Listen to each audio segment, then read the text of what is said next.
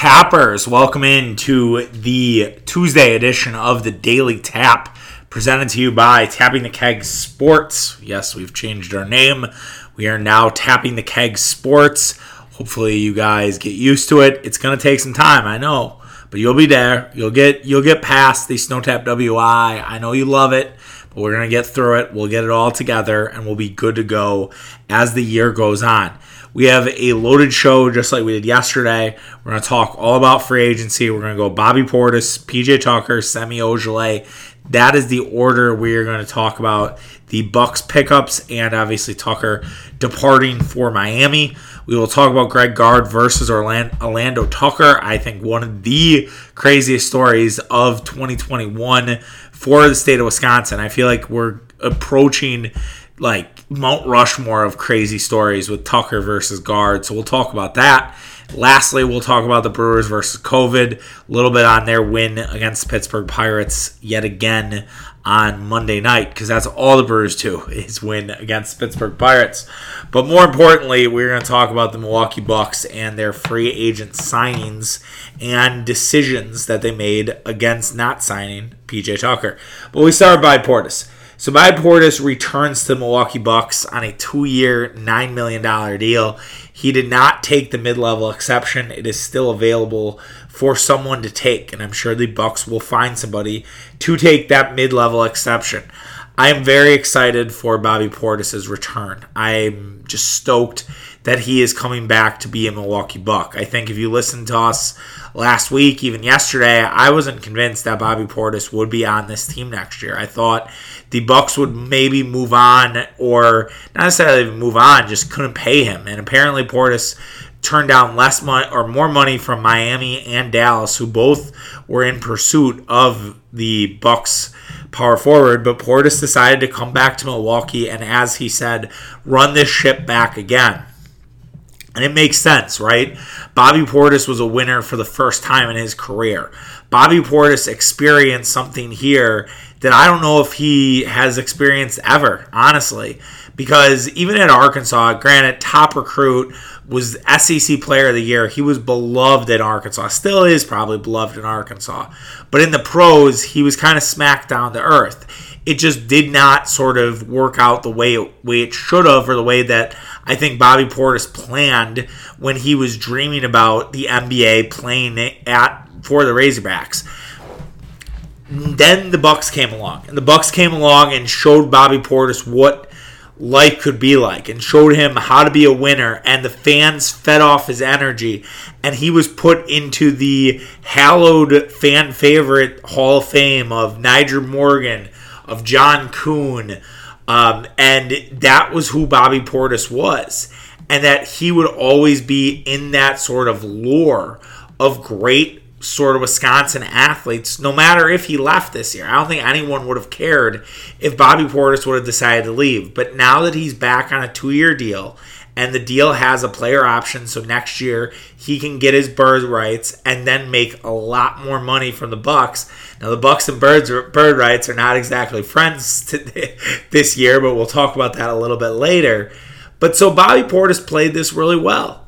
Bobby Portis believes that he can keep increasing his value, and I don't blame him, right? He just thrived with a year playing with Giannis Antetokounmpo. What's to say that Giannis Antetokounmpo will not get better? What's to say that this team, with more practice and a normal-ass schedule, will actually be better next year? Oh yeah, I'm going to squad that take a little bit. It's just an early take to get out there. But they're going to all sort of develop more and more. And even though they got the job done, there is a chance that the Bucks could repeat. And so getting Bobby Portis on this team is a great decision by John Horst and crew, and not using the mid-level exception to have a little more money to spend on another free agent is a very savvy move by John Horst. And that was a good idea by the Milwaukee Bucks. And I don't really understand how they convinced Bobby, how they made this work with Portis, but Bobby got on board and said, all right, let's go. Here's what I'm looking to do, and I want to be a Buck again. And the guy just loves this city. And I think someone said it. I've saw so many tweets today. I kind of a little bit drunk on Twitter this evening, I'll admit. someone said, like, the fans deserve credit for bringing Bobby back. And I actually have to agree with it. Like, the Bobby chants, like, down the stretch and knowing how loved this fucking guy was, I think has to play into a reason why you want to stay with this team.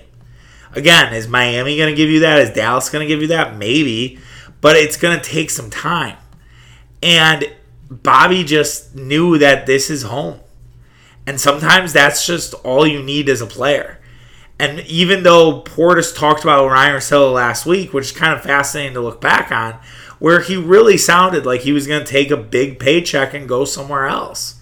And he changed his mind. And his mind changed and said, you know what? I don't want to go anywhere else. What am I doing? I need to stay here and continue on. Probably worked with his agent and said, how can we make this profitable for me? And his agent said, well, we'll lock you in. We'll get you your bird rights. And then once you have your bird rights, we can make you more money next year. And maybe Bobby's locked in and he's a Buck for a long time, right? The bird rights are a use it or lose it type situation for the Bucks and any other team in the NBA. So they could easily give Bobby money and bring Bobby back yet again for another year if that's the route they decide to go. And I'm stoked for it. I'm stoked for him. And I think another year of Bobby's only going to do better. I think that he and Mike Budenholzer will work in more sync together. I think there were times where there was a little bit of a disconnect here and there with what Coach Bud wanted to do versus what Bobby Portis did on the court. It didn't happen always, but there were certain matchups where Bobby just didn't work. Obviously, the Brooklyn series is an example, and I'll be interested to see when they play Brooklyn in the 3 games or 4 games that they'll play this season, how much Portis they're going to use, and if they actually use him more to try to figure out what is his role against this big 3, or who knows, maybe they only have 2 guys playing, maybe they have 1 guy playing. The Nets I think will forever be weird, so I'm never going to think that Brooklyn is just going to look like the exact same team. And for the haters and losers that say, hey, Charlie, you had a D at the end of Brooklyn, yeah, I do. It's unfortunately a bad dialect. I don't even know what it would be. Would you say it's a speaking deficiency? I don't know. I do it with a lot of things. Like Dublin, like it's the L-I-N. I just add a D, unfortunately, if I don't think about it. I did it once correctly, but it's Brooklyn. So there you go, Brooklyn. But anyways, yeah, I think that's going to be a big thing to watch, right? Are they going to be able to figure out what Bobby's role is going to be when you're playing a team like the Nets? And I also, too, like, I don't know, maybe he saw this, maybe he didn't, but he's like, am I the Jay Crowder of sort of the Bucks, right? Like, Jay Crowder had sort of he played with the Heat, now he played with the Suns, and went to 2 straight finals, and like, he's like, why can't I do that? Why can't I just go back with the Bucks and we can go back to the finals? Instead of trying to chase a ring and bring that mentality to Miami or bring that mentality to Dallas. Like, is that really going to work? Also, do I really want to deal with Jimmy Butler's bullshit? I think they cross paths in Chicago. Do I want to deal with that? I don't know. And Dallas, Luka. Luka's a lot different than Giannis. Like, Luka looks out for Luka. And Giannis, I think, does look out for his teammates.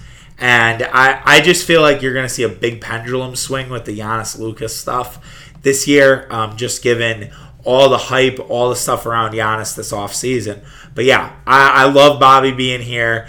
I'm so happy that Bobby Portis is a Buck. And I think it's only going to pay off more dividends for not only him, but also the team. Moving on to PJ Tucker. Okay, so this one's a little tougher to talk about, if we're being honest. PJ Tucker, not a Buck. Very surprised. I am stunned, actually. When I saw the news, it really sort of shook me to the core. And I don't know why. Because I had heard from somebody who I knew and trust that said he talked to PJ directly, and PJ basically said he didn't really like to live in Milwaukee. I know that's hard to hear, and you know you saw the party he put on after winning a championship, and he was among the people, and he was put into legendary status as well. Same with Portis. But in reality, he didn't really like the cold here. And he didn't really like the lack of nightlife here. Even though you would see PJ out at Casablanca, Lucid, Silk. Like, the guy had a legendary run. He took the crown from John Henson, who used to be Club Guy of the Year for the Milwaukee Bucks. That belonged to PJ Tucker. But PJ, in this same conversation, was like, I might live in Chicago if I resign here. Like, I don't know if I can live a full NBA year here in Milwaukee. I might just get a house in Chicago and just drive up for practice and games and then just drive back down on off days. That was on the table for PJ, okay? So let's just be careful here.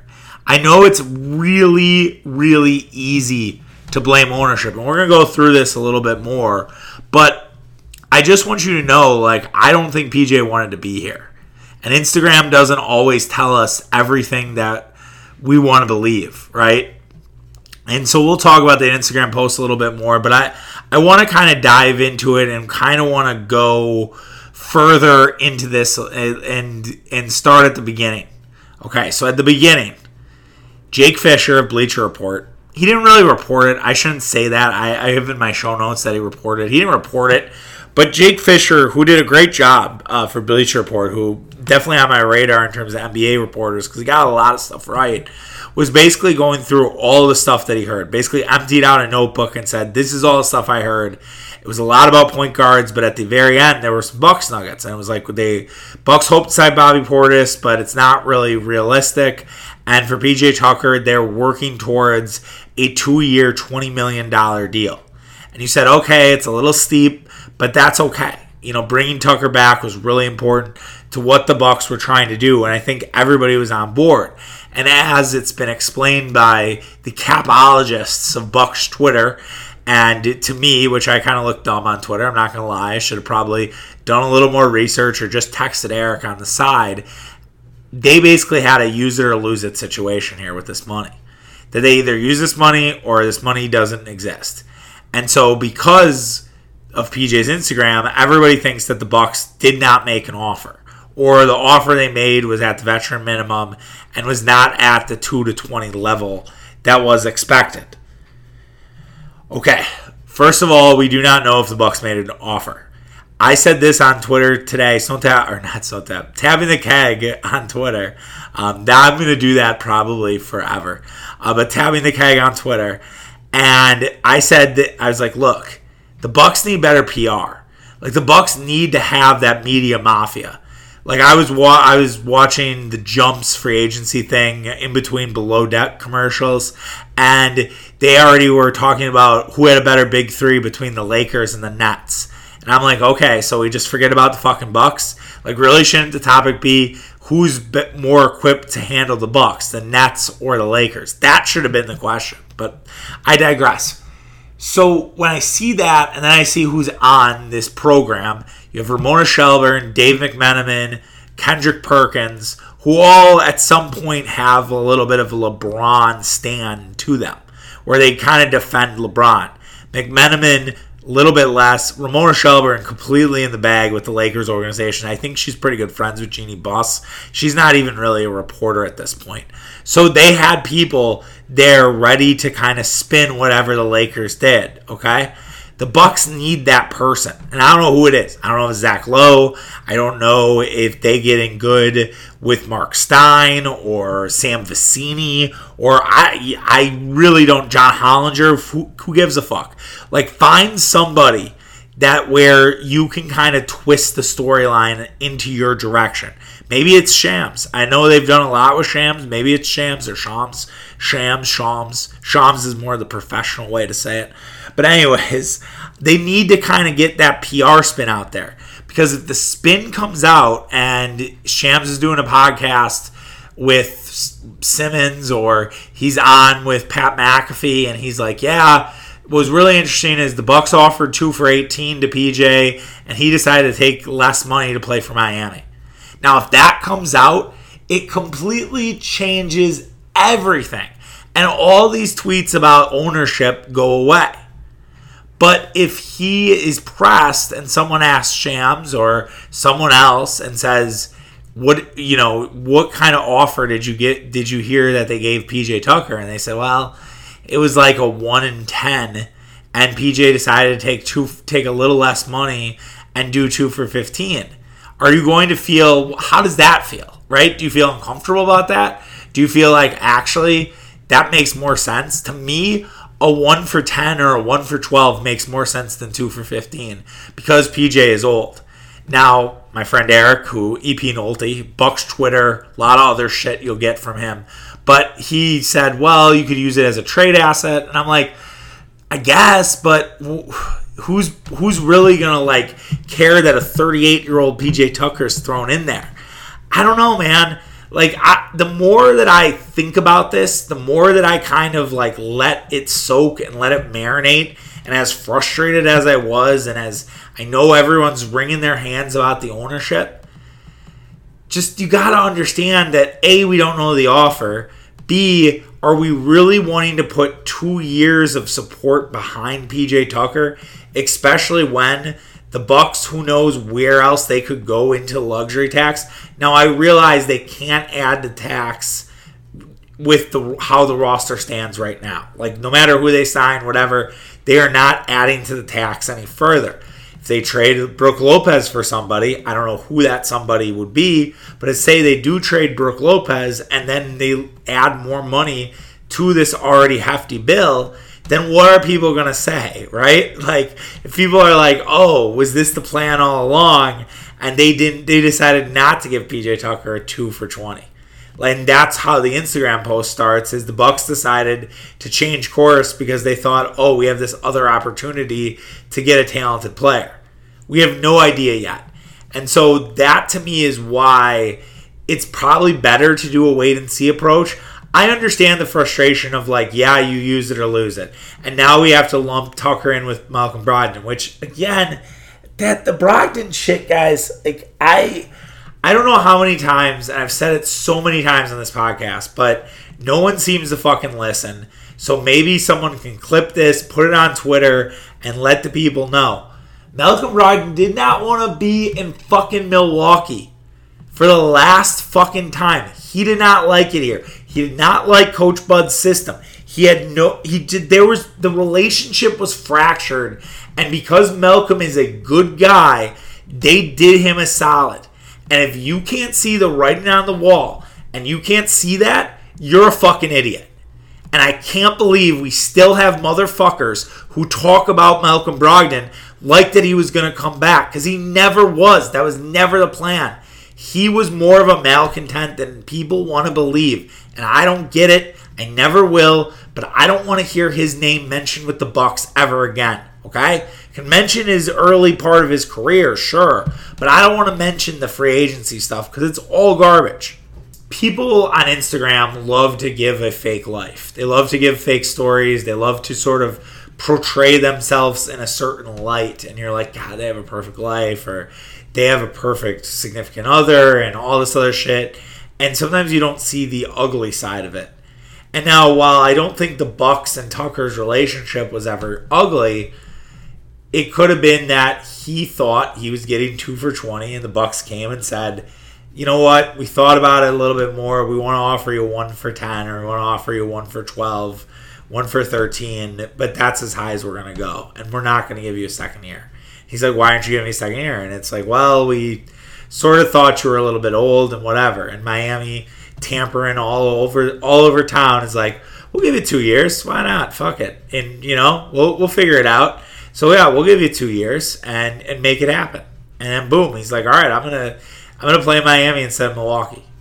And for a guy who said himself that he did not really like this city, as much as his Instagram says otherwise, I just have to wonder what's true and what's not. Lastly, on Tucker, what do the Bucks do with Brooklyn? That is a April problem. That's a podcast topic for Mitch and I in April. At this point, we do not know what Brooklyn's roster is going to look like. We also don't know who's going to be healthy. We also don't know what the Bucks roster is going to look like. And so maybe, just maybe, let's just settle down. It's a little too early to start worrying about that. It will come up, especially if the Bucks lose to the Nets in their first game, which I could bet my bottom dollar that would happen. If the big three comes out, they beat the Bucks' ass, and everyone's like, oh my God, they missed Tucker, yada, yada. It's like, we got to do a full year sample. Everyone was so mad at Pat Connaughton last year, and then Pat Connaughton was one of the most important players in the playoffs. We were all so mad at the money Pat Connaughton got. Horst is an idiot. Horst doesn't know how to manage the cap. What is he doing with this contract? Then Pat became one of the best players in the playoffs. So maybe, just maybe, holster your hot takes until the dust is settled. Lastly, Semi Ojeleye is a Milwaukee Buck. He comes in on the veteran minimum. That is from Eric Nehm. So they did not use the mid-level exception on Semi, which is great. That is a lovely move for the Milwaukee Bucks. I like this addition from the Milwaukee Bucks. Now, Semi had a weird, uneven kind of career with the Celtics. I think at some points he was in high regard with what Boston did, and then at other points he really wasn't, and he really was not the guy who was sort of the Giannis stopper at one point, remember?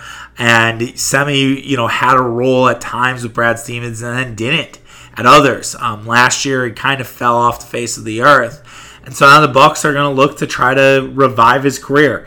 He was a really good defender last year. He did a really good job out there on defense as a bench player. So I would imagine that the Bucks look at him as a PJ Tucker replacement. Now, is he going to replace the energy, the attitude, the sort of swagger that Tucker had? No, he can't replace that.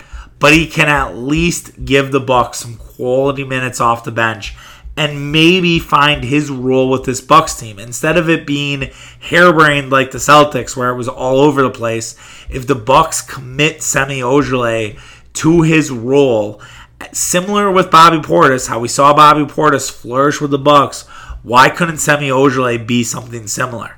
And maybe the Bucks see an opportunity to have another Portis on this roster, just in a little different form. And he can defend. And he can defend, I don't know if he can defend all 5 positions, but he certainly can defend, 2 through 4. Maybe a little slow for guards, but definitely a 3. Definitely can bang inside, can get some boards. He just has had some trouble kind of finding what his actual role is with the Celtics. And I think the Bucks are going to help him out with that. And I'm encouraged with this pick. This is a good way to add to your bench to try to replace what you lost with PJ Tucker, and we will see if Semi Ojeleye has a more defined role and becomes a real asset for the Bucks bench. I'm also taping this at almost midnight, so if anything breaks overnight or first thing in the morning, I apologize that we missed it. So I just wanted to call it out as a little disclaimer. Probably should put that at the start, not at the end, but we don't do things normally here on this podcast. All right, let's move on to Orlando Tucker and Greg Gard. One of the wildest stories that we have out there in Wisconsin sports media. I have so many questions about this story. So one of the worst kept secrets of maybe the last couple months is that Orlando Tucker played a large role in the Greg Gard tape getting out.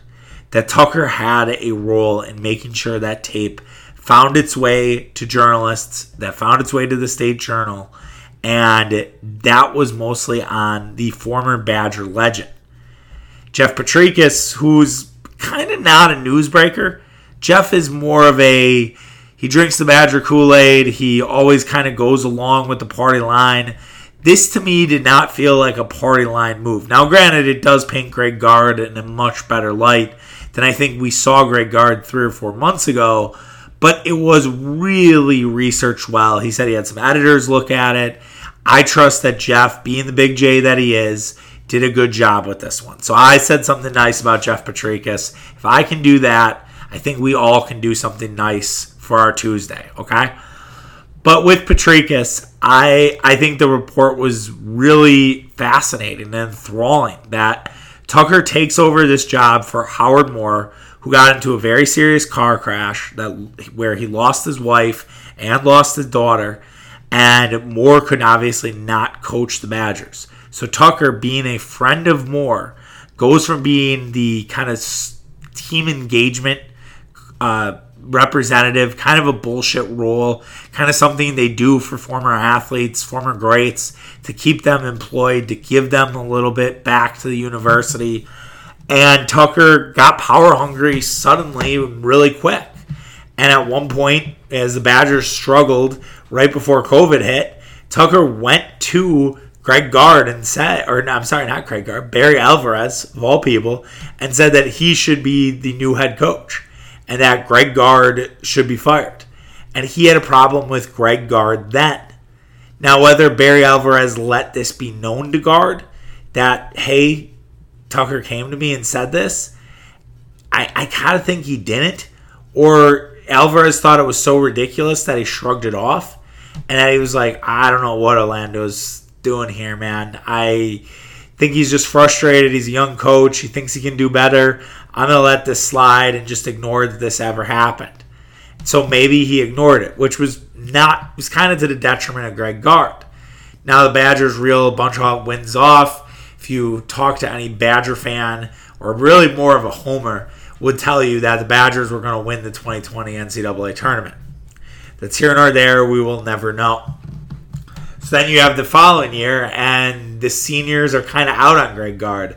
And it seemed like Tucker played a large role in making sure that the seniors were sort of disconnected from their coach and fed them information that was probably falsified and not true, and sort of worked them against Greg Gard and hoped to kind of create this coup of basically the players revolting against their coach. Now, this didn't really happen. Obviously the tapes happened and the Badgers were as dysfunctional and as sort of dead in their eyes as I've ever seen them, really, honestly. It was a really weird year, and I always mentioned the body language looked strange with that team, and now we knew the body language was after the tapes, but now we even know more, right? We know that Tucker had a lot to do with that. And so then, and you think, okay, this ends, right? Like, this is over, all right? That this is finally hit its finish line. We are there. No, because before this leaks, Rebecca Blank names Tucker to the search committee to find a new AD. So no one knows that this guy is a complete delusional motherfucker in the Badger hierarchy with Kingsbury, with Blank. None of them knew it. None of them had a one iota of a speculation that, hey, maybe this guy's a psycho. So they put him on the board, and he pushes like hell to get a former AD from Northern Illinois, or he's the current AD, because Sean Frazier is his name, because Sean was a former Badgers worker who had a relationship with Tucker, and according to sources, not Tucker himself, that if Frazier got the job as AD, he would have replaced Gard with Tucker. And that was PJ. A lot of Tuckers today. It's a popular day for Tucker. But Orlando said, like, all right, this will be how I become a head coach. The fact that he had the gall to think that he could be a head coach with basically no experience is hilarious. Like, what does this guy think he is? Like Steve Nash? This doesn't just happen overnight. Or thinks he's Juwan Howard, although Juwan Howard coached a bunch in the NBA. I'm trying to think of other examples. Penny Hardaway, I guess, would be the other example. But Tucker is not that revered. I'm sorry, he isn't. I think a lot of people before this liked Tucker and Doe Tuck and whatever, but I don't think he was ever in that like echelon of Wisconsin legends because he never really made it happen in the tournament. I would argue that Sam Decker, Frank Kaminsky, those guys will always be more revered than Orlando Tucker. I would also argue that trying to think of other examples of guys that would probably be more. Devin Harris, right? Like if Devin Harris, this is a random example, but like say the Badgers needed a head coach and Devin Harris wanted to get into coaching. Devin Harris would probably be a guy that you'd consider because he was in the NBA for 16 years. He was a top pick in college. He doesn't really do a lot with Wisconsin, but still, I think that's an easier choice. Or what about Michael Finley, right? Michael Finley's in the Dallas front office right now. What if Michael Finley decided he wanted to be a coach and the Badgers had a spot open? They would look for that. And so Tucker now is gone. And they replaced him with Sharif Chambliss, a former Badger who's coached the last 5 years at Wright State. And Gard has had nothing but really good things to say about him. And also, they've let go anyone that was kind of in the Tucker camp. Joe Krabbenhoff got a little shrapnel on that. A lot of Krabbenhoff fans. That's a tough one for Wally Waukesha to swallow. But he was included in that. So there were people that were trying to revolt against Gard. It did not work. Greg Gard should be very happy that this is all behind him. That he can just do basketball again. It makes me feel a little different about Greg Gard, I'll be honest. Just because I think that this guy went through a lot of shit with COVID, with the Bo Ryan just departure in the middle of the season because he was banging somebody he wasn't supposed to. And now this. He's been through a lot. And I think Greg Gard would love to have just a normal fucking season as they rebuilt. I think that this would lessen the hot seat on Greg Gard. I still don't think Greg Gard's seat is really that warm. It only becomes warm if the guys that he's brought in, it's a pretty talented class, one of the more talented classes for Wisconsin of late, if he brings them in and they absolutely suck and they're just not good for 3 years. I think by year 3, I think then it's like, all right, we got to make a move here because it's just obviously not working. Next year, I think it's a free-for-all. It's kind of a house money year for both Marquette and Wisconsin. That's why the game between those two will be very weird in early December. But yes, in closing, Gard probably got a raw deal, and now he gets to push the reset button. Hopefully fans will allow to do the same. I will say he needs to be a little more self-aware. You can't have a bunch of foxes running in your head house, and this is what he did. And I understand that Tucker was brought in special circumstances, but not being able to sniff this out is a little naive and a little bit of the good old, country blumpkin a little bit with Gard. He has to be smarter on that. But I think he's probably learned his lesson. And for Orlando Tucker, I really don't know what the end game is for him. He's probably never going to be a coach in basketball. Maybe in high school he will. But he's never going to be a college coach, and he's probably never really going to be associated with Wisconsin. It's an all-time bad move, and it shows you just what can happen when people get power hungry. Lastly, let's talk about the Brewers.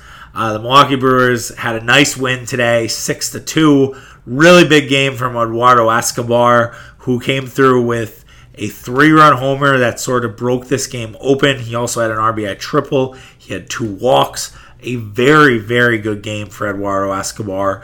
He has already made his impact felt with the Milwaukee Brewers. It's only been 4 games. And yet, I think everybody's all in on Eduardo Escobar. And you can kind of see why. His homer was an absolute missile today. And just a very impressive AmFam debut for the Brewers' third baseman. And I am all for what Escobar can bring to this team because it's clear that this offense is not going to miss a beat. And as mentioned by so many, and we're going to sound like a broken record, if they can get anything from Christian Yelich, it's going to be on.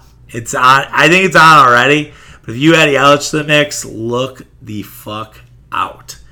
But the real topic with the Brewers, speaking of Yelich, is their COVID issues. So Yelich went down with a COVID thing, I think right before the Braves series, or was it the Pirates? I think it was the Pirates. So he should be coming back pretty soon if he's been able to beat the symptoms, he should be back for the Giants series. That is good.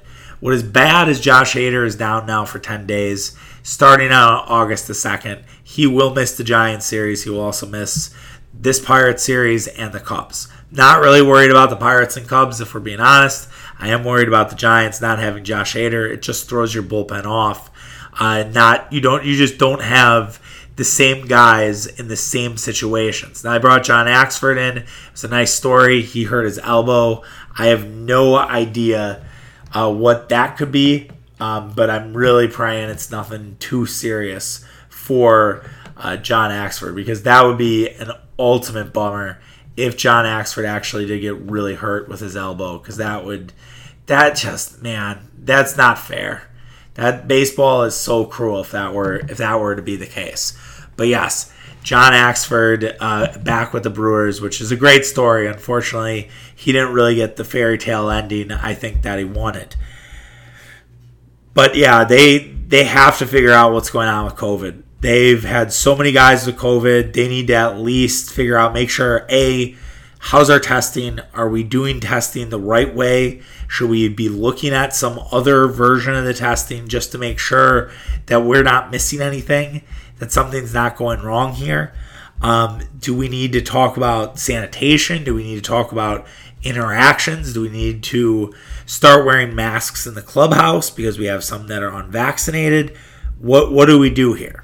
Because that, and also too, and the Brewers won't give this information out because it's HIPAA, as Dak Prescott said, who's vaccinated and who isn't. I know the Brewers are past the 85% threshold. If you remember, people were in masks until they got to there. The Brewers got to take off their masks before mask mandates ended for the sport, and they got to 85%. So the Brewers are pretty well vaccinated. So did they just have one guy who was not vaccinated kind of spread the Delta variant around the team?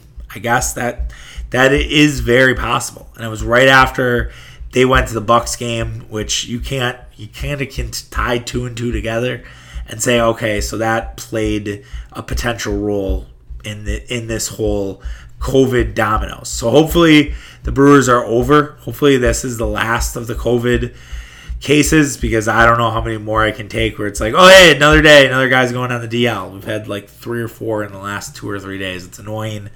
Now, granted, you are playing a pretty easy schedule in the next 10 days, but still, I don't want to take any chances, all right?